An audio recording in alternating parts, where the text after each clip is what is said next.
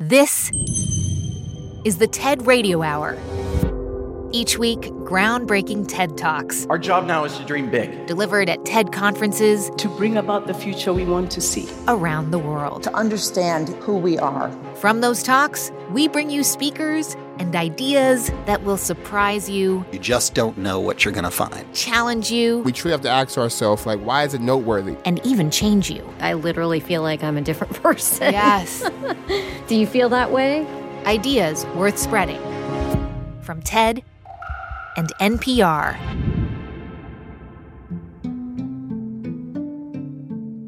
I'm Manoush Zomorodi, and I am a parent. And back when the pandemic started in early 2020, like most people with kids, my husband and I had to make some tough decisions.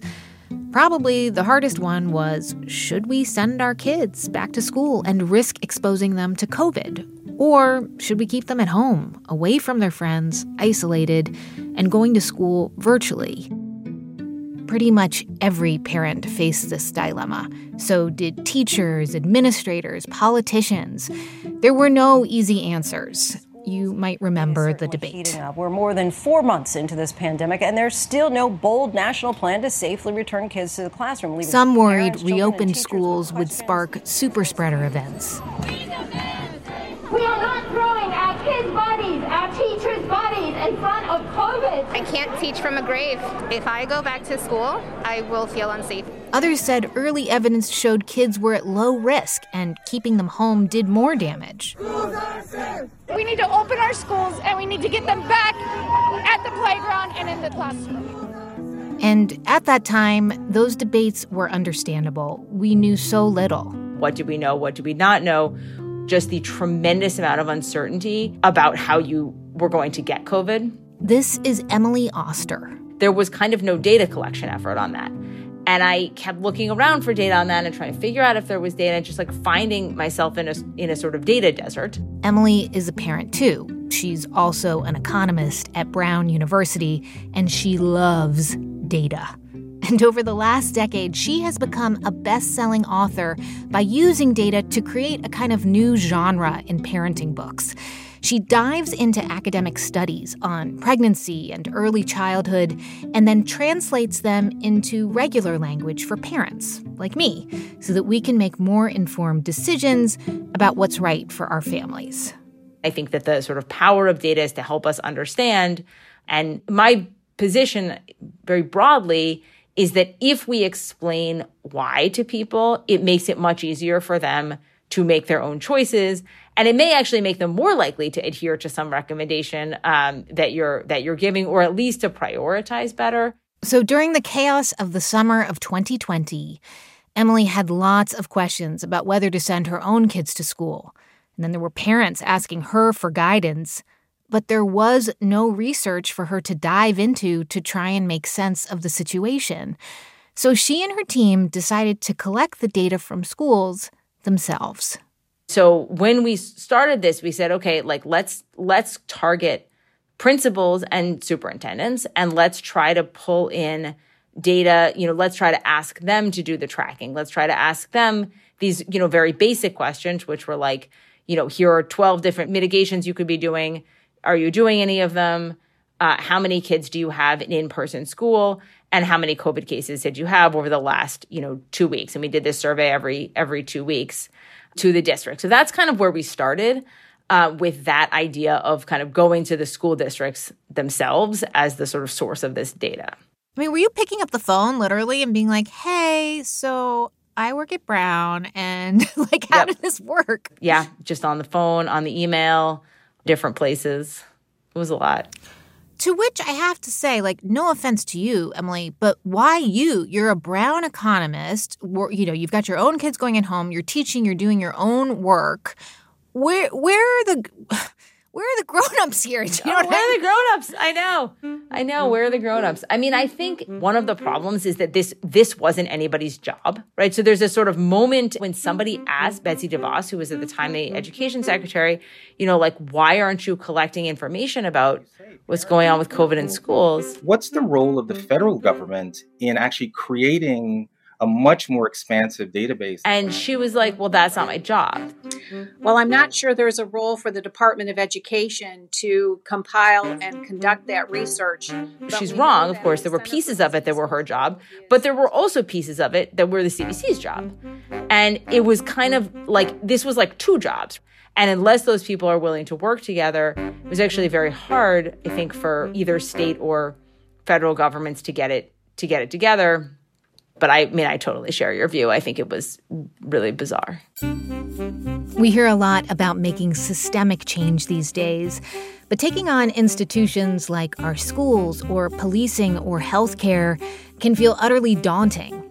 How do we, as individuals, even begin to hold these pillars of our society accountable? So on the show today, 3 people who are bucking the system, outliers changing things up so that they can work better for all of us.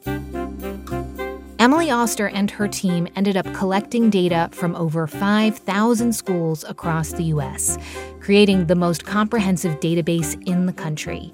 And even early on, the results were unexpected. We did not see a lot of large outbreaks. In fact, the data that we collected, I think, was very helpful in painting a kind of big picture and in helping us understand questions like, are we seeing huge outbreaks in school? Are schools super spreaders? Are we seeing rates in schools that are way outside of what we see in the community? And sort of suggesting the answers to those questions were no. Right, which was shocking to a lot of people. I mean, I remember when you came out and said, based on the data that we have, with the right precautions, schools can mostly reopen safely. Yeah. And that actually, despite the information that you presented, this conclusion was really controversial, right? So, I mean, I think there were a few things. So one is, this decision about whether or not to open schools became very political. Yeah. When the former president said that everybody should go to school all the time. He sort of said it in a way that was like, if you're with me, you'll open all your schools and don't worry about COVID. And it generated a situation in which school openings really bifurcated on political lines rather than on science. And I think that there was a lot of, I would say, legitimate fear, particularly among teachers, and a feeling like, why should we have to go to this, this potentially risky job when, we don't have perfect data, on this. And, I think that was a piece of it. I mean, as the months went by, I'll speak from personal experience. I was certainly looking to some of the information that you were sharing to make a decision about my own kids. And, taking into account all the variables that you would present and all the data that was there, I started to relax a little bit about sending my kids back to school because the transmission rate was so low and because you sort of pieced it together into a story for me to understand to make a personal decision. But a lot of people got very angry with I guess they saw it as you inserting yourself into what should be a school or government system decision. Yep. It has, come with a not inconsiderable, personal cost on some dimensions, which is, it's like when you try to do something like this, people yell at you, makes you feel bad. And I think one of the things that made it possible to sort of keep doing this stuff is that I feel terrible when people yell at me, and then I very quickly forget. And so that's and then I do it again. I mean, you felt terrible, but it worked, right? I mean, you showed that there was a hole in the system, and now with a new administration, the federal government is tracking what is happening with COVID in schools and looking back at how it may have affected schools. So in some ways, you held them accountable. I think it holds it accountable. I mean, I hope that it sort of helps them. I mean, I have found it's an interesting thing to think about because I am really much more comfortable with the pieces of what I do that involve kind of talking to individuals or writing for individuals about personal decision making. But one of the things that has been so odd for me about this last year is this kind of being deeply embedded in trying to work in this educational system. And, I have a lot of feelings about, the ways that things could be run, could be run differently, or things we could do that might make it better. there are going to be some pretty significant losses for kids associated with having missed school last year. Figuring out where those losses were in terms of, what demographics groups are most heavily affected, what places are most heavily affected, those are important questions, which are going to be hard to answer if we don't know where schools were open and where they were not. Part of me is thinking this is huge because let's say 5 to 10 years from now, we have this group of children who are struggling in school, and they happen to be predominantly children of color because they were the ones who disproportionately ended up going to virtual school, at least here in New York City.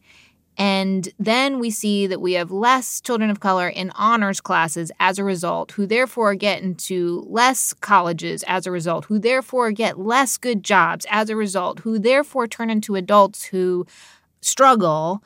It's this tiny piece of data can really, in the long run, tell us so much about how what happens when you're a kid in a crisis can change your trajectory as an adult. Yeah, I think there's a world in which in, 50 years, we're going to be seeing, what are the implications of this pandemic and of virtual schooling on mortality, the same way they looked at that stuff in the 1918 flu. And I think that stories like that sort of drove me to try to put this together, which is to say, it would be really bad if this information was lost. In addition to the pandemic, we have also heard so many calls for systemic change in so many ways, whether it comes to race or jobs and wages. And I just think for a lot of people, it feels impossible, right? To make change that big, to change the way that systems work is daunting. But in some ways, your message is just start.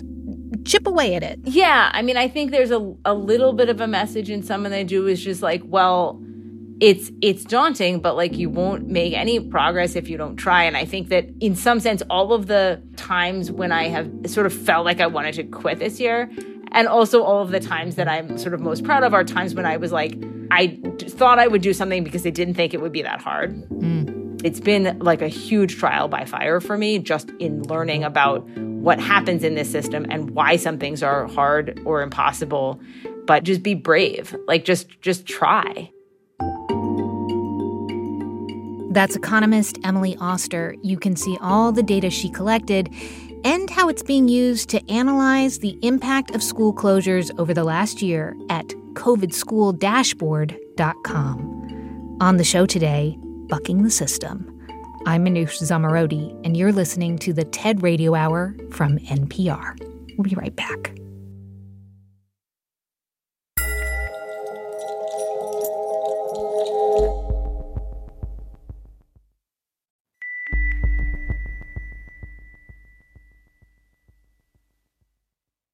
It's the TED Radio Hour from NPR. I'm Manoush Zomorodi. And on the show today, Bucking the System, ideas about institutions that are letting us down and the outsiders who are trying to change them. But before we get into that, we have a love story. For my husband, it was love at first sight. This is lawyer Priti Krishtel on the TED stage. Here's what happened. Years ago, Rudy, who I had strictly put in the friend zone at the time, came over to my house and met my dad, a pharmaceutical scientist who had just retired after bringing a drug to market. My dad said, you probably wouldn't have heard of it. It's for IPF, idiopathic pulmonary fibrosis. Rudy paused for a long time, and then he said, that's the disease that took my father's life 15 years ago. Rudy says that this is the moment he fell in love with my father.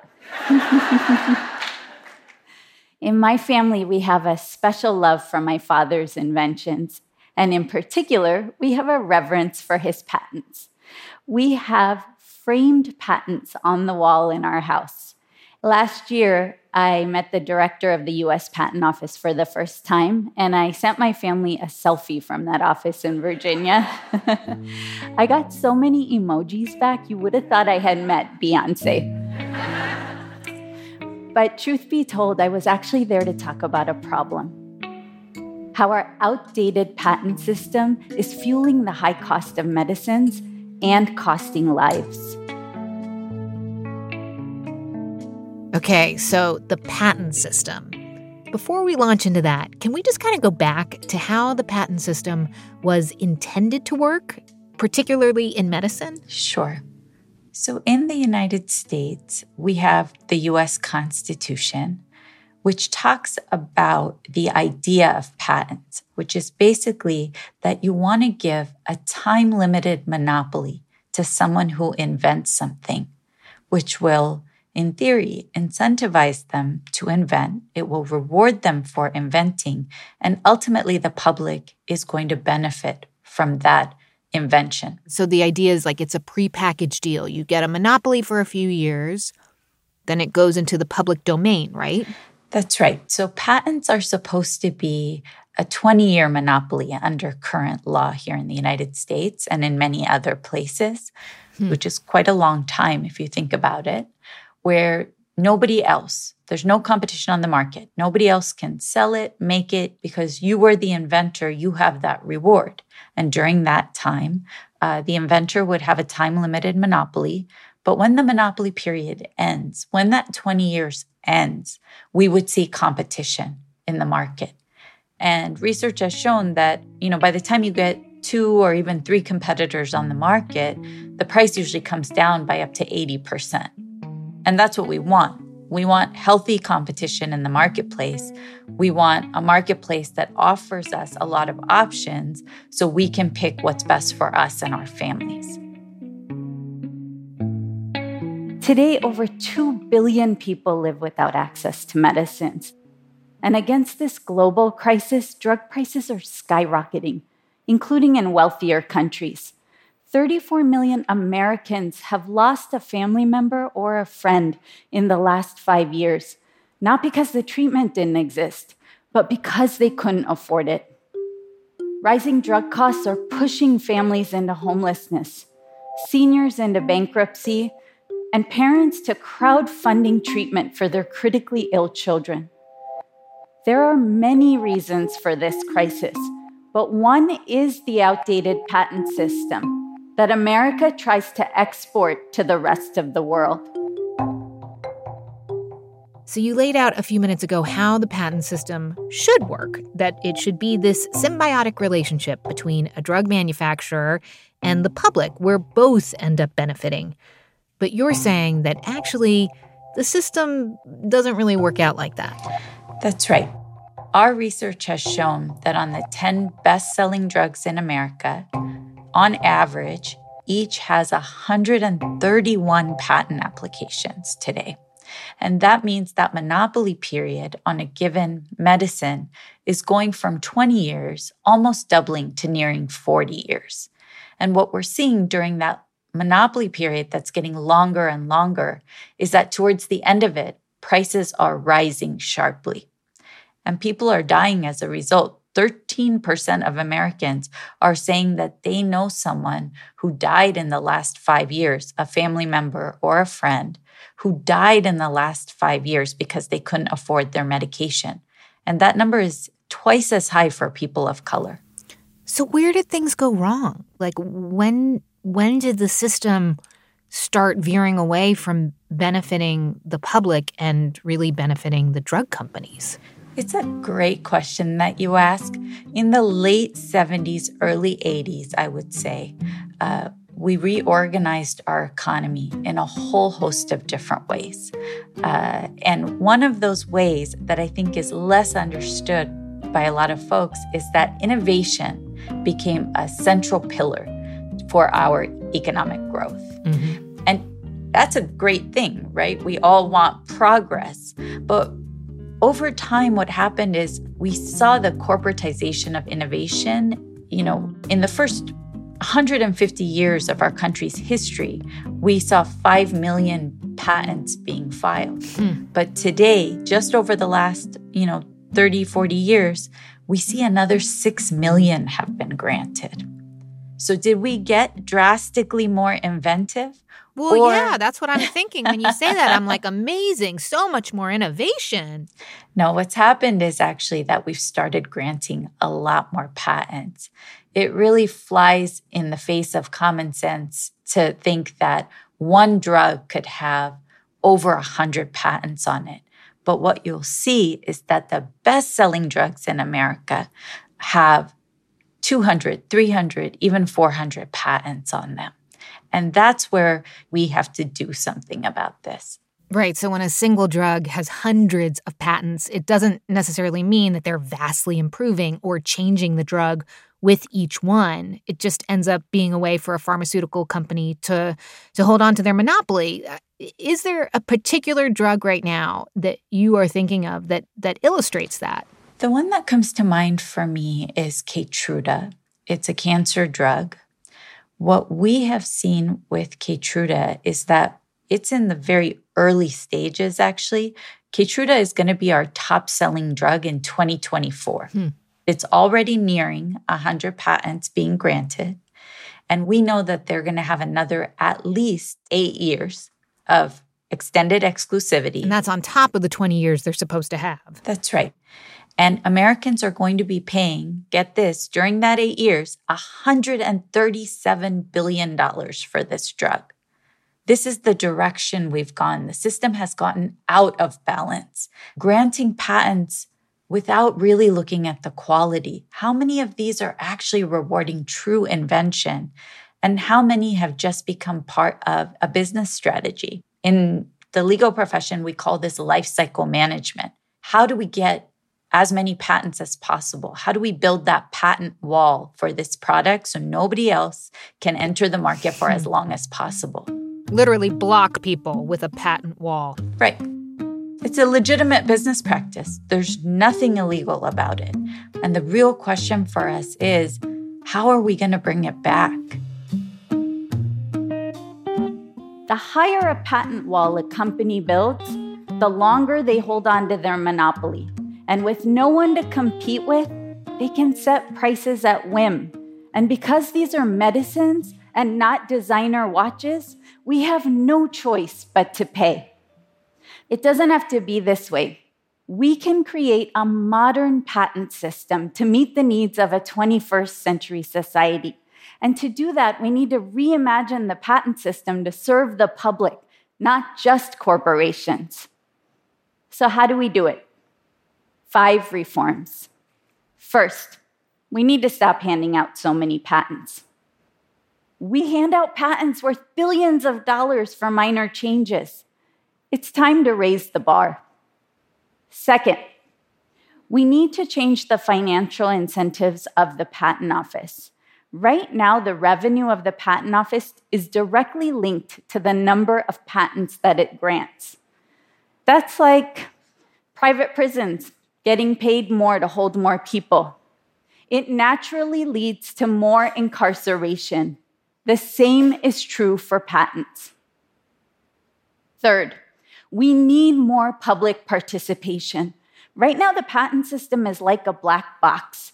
It's a two-way conversation between the Patent Office and industry.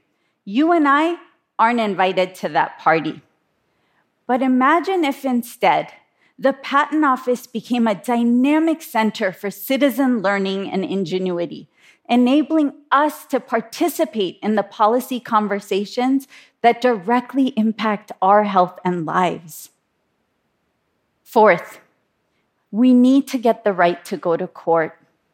Right now in America, after a patent is granted, the public has no legal standing. Only those with a commercial interest, usually other drug companies, have that right. But I've witnessed firsthand how lives can be saved when everyday citizens have the right to go to court. Back in 2006 in India, my organization worked with patient advocates to challenge legally unjust HIV drug patents at a time when so many people were dying because medicines were priced out of reach. We were able to bring down the prices of medicines by up to 87%.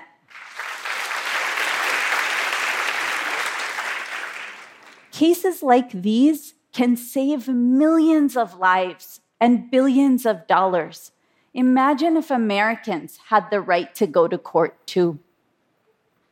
And lastly, we need stronger oversight that can serve as a public advocate, regularly monitoring the activities of the Patent Office and reporting to Congress. If a unit like this had existed, it would have caught, for example, the Silicon Valley company Theranos before it got so many patents for blood testing and landed a valuation of $9 billion, when in reality, there was no invention there at all. I guess when talking about these reforms, it's important to keep in mind, yes, there are financial costs, as you've mentioned, but there are other big costs as well, right? Absolutely. I think one of the clearest examples of this that we've seen in recent years is the growth of the insulin movement. People living with diabetes, we hear family after family saying, my child actually died because they couldn't afford their insulin, or my sister passed away because she decided not to pick up her insulin because the prices have gone up. And so I think people living with diabetes are one of the clearest examples that we have in America today of where we actually have a monopoly-based system through patents, but through other, realms as well, where a few companies have the power to determine the health and lives of people, and the market isn't giving them the incentives to do the right thing. That's why we have to democratize these systems now and make sure that people whose lives are directly being affected have the ability to actually weigh in. When we talk about the patent system, we're talking about the root source of power. And right now it's currently wired to just drive inequity. And what we're talking about is how do we rewire it to actually work for people? So I do want to ask you, there might be people listening who say, well, there is a reason why the United States is considered the most innovative country of all. There's a reason why people come here to start their companies. How do you assuage their fears that making things more litigious or passing legislation that challenges patents won't destroy some of that entrepreneurial spirit that exists in the United States? I think the answer is that what we need to imagine is the system that gets us the best quality patents, that gets us the ability to progress science, to progress technology, but also make sure that the public gets the benefit of that science and technology. Right now, we're not getting that. And so legislation, reforms can seem intimidating, but if done well, if we have the right kind of leadership who can provide a vision for how to get us there in a way that preserves the best of the current system while actually modernizing this system to bring it into the 21st century, we will be able to have a system that really encourages entrepreneurs and inventors and also makes sure that the public is served writ large. Preeti, it's interesting to be talking about reinventing the patent system in light of what is going on in the world. I mean, we are still living through a pandemic, and there's still this debate over how to make vaccines and treatments accessible to everyone. And I think this is where we come back to, we can't rely on the voluntary actions of entities that are not incentivized to do this. This is why we need government. If you look at the vaccine, we have Pfizer, we have Moderna. Americans are getting these vaccines, but they're not reaching the vast majority of the world.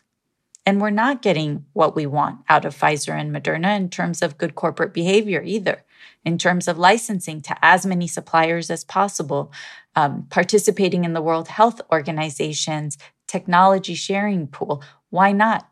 Why aren't voluntary actions working? We're not incentivizing them to do it as corporate actors. And I think these are the hard questions we need to start really looking at, because at least with the pandemic, what we know is that none of us are safe until all of us are safe. The longer this continues, the greater the chance that variants are going to come back. And this thing is just going to drag on forever. So what are the incentives we need and how do we get there? I think this is the next chapter for the work. There's an invitation here for all of us to think differently and think bigger and to push our government here in the United States, but also governments all over the world to move quicker, to do more, to compel our companies to do the right thing if our market incentives aren't getting us there. Yeah. I think we're in a moment right now, particularly with the pandemic, where every person is understanding that knowledge shouldn't be locked up. That knowledge, if shared, has the potential to actually save humanity in a moment like this. And yet all of our systems and structures, particularly intellectual property, are based on the idea of locking up and proprietizing and monetizing knowledge.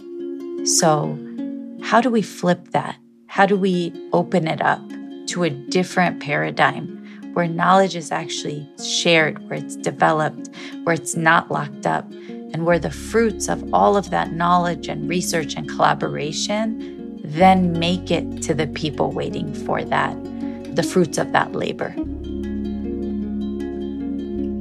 That's lawyer Priti Krishtel. She's also the co-founder of IMAC, a nonprofit that advocates for patent reform. You can see her full talk at TED.com. On the show today, Bucking the System. I'm Manoush Zomorodi, and you're listening to the TED Radio Hour from NPR.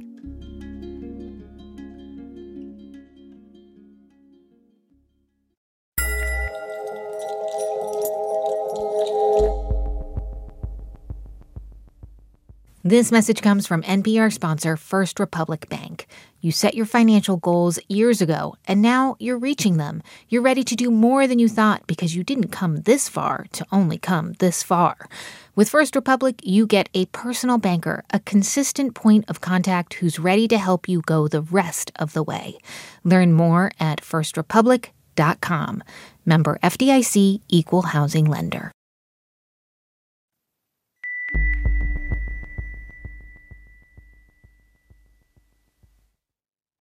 You just can't get enough of your favorite NPR shows, can you? Well, then maybe it's time to take your podcast listening to the next level with NPR Plus. This is a totally new way to support public media.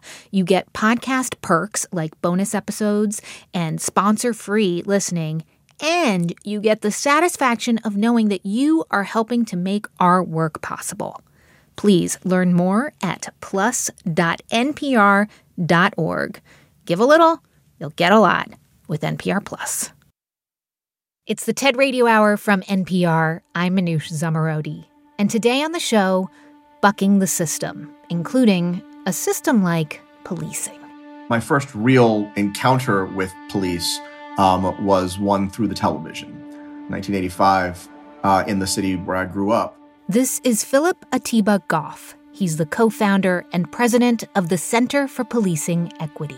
I was 7 or 8, and what I remember were sort of like cut scenes from the movie of my life. I remember we had a small black and white television in the kitchen of the duplex where we lived. Philadelphia was also the scene today of an armed confrontation between the police and a radical political group called MOVE. It was May 13th, 1985 in Philadelphia, when a police helicopter dropped 2 bombs onto a compound housing a Black liberation group. And I remember seeing row homes that we knew on Osage Avenue on fire. And I was asking what was going on. I remember my mother saying kind of in the same kind of days, they bombed the people. I said, who bombed the people? She said, the city bombed the people. And then hearing over the television, we don't know why they're not putting the fire out. My father saying they don't want to put the fire out. A police helicopter dropped a percussion bomb on top of the fortified row house. The bombs apparently started a fire that in the past 3 hours spread to 4 other homes in this middle-class West Philadelphia neighborhood. My parents tried to have, normal dinner table conversation, but it would come up. It was like the world they were trying to keep us safe from had entered into our home during those conversations. And so the MOVE incident in Philadelphia is one of the sort of foundational, fundamental touchstone incidents in my entire life. And I'm confident that that helped shape a great deal of my perceptions of law enforcement and public safety, the whole nine. Philip carried those perceptions with him all the way through college. So when I got started, I graduated college in 1999. Another tragic incident between the police and a black man made national news. Amadou Diallo was shot by the New York Police Department, by officers in NYPD 41 times. They had given him instructions to identify himself. He got back to his own residence, pulled out his wallet. They swore they saw a gun. They shot and they killed him. Now that, if you want to assume that they're not lying, and I don't assume one way or the other, but if you want to assume they're not lying, that kind of error, literally seeing something that wasn't there, something that was consistent with the negative stereotype about black people, it was an important kind of error that psychologists were studying at that time. We were at the height, or even maybe still in the upswing of what social psychologists call the cognitive revolution, where we're applying the tools of cognitive psychology to social phenomena. It was the combination of those factors that led Philip to get a master's and later a PhD in social psychology and work to understand how racial bias affects the way police behave. So we started to do some studies on this automatic association between black and criminal and the ways it literally tunes our vision so that we see the world in stereotype consistent ways. But I think to me, the most important thing to understand about it now, in the late 90s, we were having a national conversation about whether or not racism was over. It was as dumb then as it is now, but we were losing the conversation. How can we have racist outcomes if explicit prejudice is on the decline? And so part of the project in that moment was to develop language that made sense of the fact that you can have racism without explicit bigotry. And this is a really important point because these studies, the ones that you just mentioned, they found that when people who didn't consider themselves racist in any way, if they were shown a picture of a person with dark skin, they were more likely to assume that that person was a criminal. And this research in the 90s, it laid the groundwork for a lot of what we talk about today when we talk about racism, this idea of subconscious or implicit bias rather than explicit bias, right? Yeah. So when we talk about the popularization of implicit bias, it was, rigorous science about how the world works, but it was also science in search of language for something that people were experiencing but didn't have language for, which is pervasive discrimination that didn't have the same sort of blacks only, coloreds only labeling on it that it had just a couple of decades before. Philip Atiba Goff picks up this idea from the TED stage. The most common definition of racism is that racist behaviors are the product of contaminated hearts and minds. And when you listen to the way we talk about trying to cure racism, you'll hear it. Right? We need to stamp out hatred.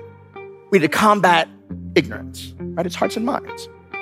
Now, the only problem with that definition is that it's completely wrong, both scientifically and otherwise. One of the foundational insights of social psychology is that attitudes are very weak predictors of behaviors. But more importantly than that, no black community has ever taken to the streets to demand that white people would love us more. Communities march to stop the killing because racism is about behaviors, not feelings. And even when civil rights leaders like King and Fannie Lou Hamer used the language of love, the racism they fought, that was segregation and brutality. It's actions over feelings. And every one of those leaders would agree, if a definition of racism makes it harder to see the injuries racism causes, that's not just wrong. A definition that cares about the intentions of abusers more than the harms to the abused, that definition of racism is racist. But when we change the definition of racism from attitudes to behaviors, we transform that problem from impossible to solvable because you can measure behaviors. And when you can measure a problem, you can tap into one of the only universal rules of organizational success. You got a problem or a goal, you measure it, and you hold yourself accountable to that metric. So if every other organization measures success this way, why can't we do that in policing? You decided to collect data to measure police behaviors because no one else was doing it. And in fact, your organization, the Center for Policing Equity, or CPE, hosts the largest collection of police behavioral data in the world. Tell me about what this collection is, how you got it, and what you are learning from it. So we started doing this with funding from the National Science Foundation in 2013 to start collecting the data. It was slow going at first, but as soon as folks realized that they could get information on how bad the disparities were, then there was a flood. And so now we have a pretty significant backlog of communities and departments that want our analyses. And when you say data, you mean like what happened when the police arrest someone, or which neighborhood did they make most of their arrests, that kind of thing. And then you bring all this information to police departments and communities to analyze together. Yeah, and there will be different appetites for change across different cities. There are folks in communities where we work where community has no interest in working with law enforcement. And other places where they want to grow law enforcement, and that's the only option that they're dealing with. After a police department invites us in, we handle the legal stuff, we engage with the community, our next step is to analyze their data. And the goal of these analyses is to determine how much do crime, poverty, neighborhood demographics predict, let's say, police use of force. Okay? So let's say that those factors predict police will use force on this many Black people. So our next question is, how many Black people actually are targeted for police use of force? So what's up with the gap? Well, a big portion of the gap is the difference between what's predicted by things police can't control and what's predicted by things police can control, their policies and their behaviors. And what we're looking for are the types of contact or the areas in the city where that gap is biggest. Because then we can tell our partners, look here, solve this problem first. So basically, if you see rates of police intervention well above the norm in any one neighborhood, it's worth looking into why, because maybe the problem is with how the policing is being done. Yeah, so the analyses we do, we say, here is the raw disparity, and here's the portion that cannot be explained by poverty or crime. Let's say that you live in a city, and I tell you that Black people are 4 times more likely to get beat up by the police than are white people. That's bad. That's unfair. But it doesn't really tell you how much you can solve by changing police behavior, as opposed to investing in those communities so they are not poor, giving folks mental health and substance abuse resources. It doesn't really get a sense at what portion of the problem is police policies and police behavior and what is everything else that happens to Black communities where there's cumulative, concentrated disadvantage. Mm-hmm. There's no Black community that's like, everything here is great, except for the police.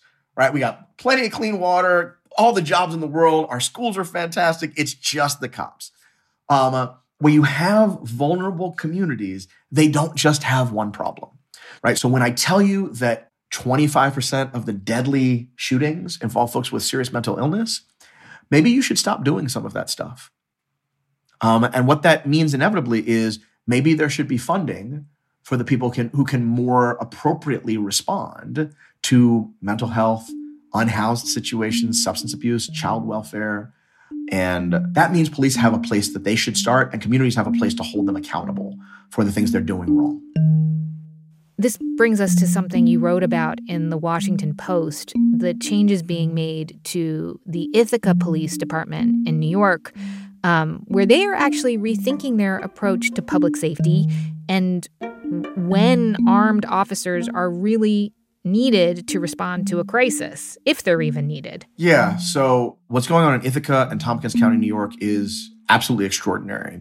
So during the uprisings of 2020 in the wake of the lynching of George Floyd, they wanted to do something that was going to fundamentally change the way that public safety was delivered. When I say public safety, especially right now, lots of people are thinking, oh, he just means police. But for most folks, especially folks who live in vulnerable communities, public safety means literally the safety of the public. Do I know where I'm going to sleep tonight? Are my kids safe?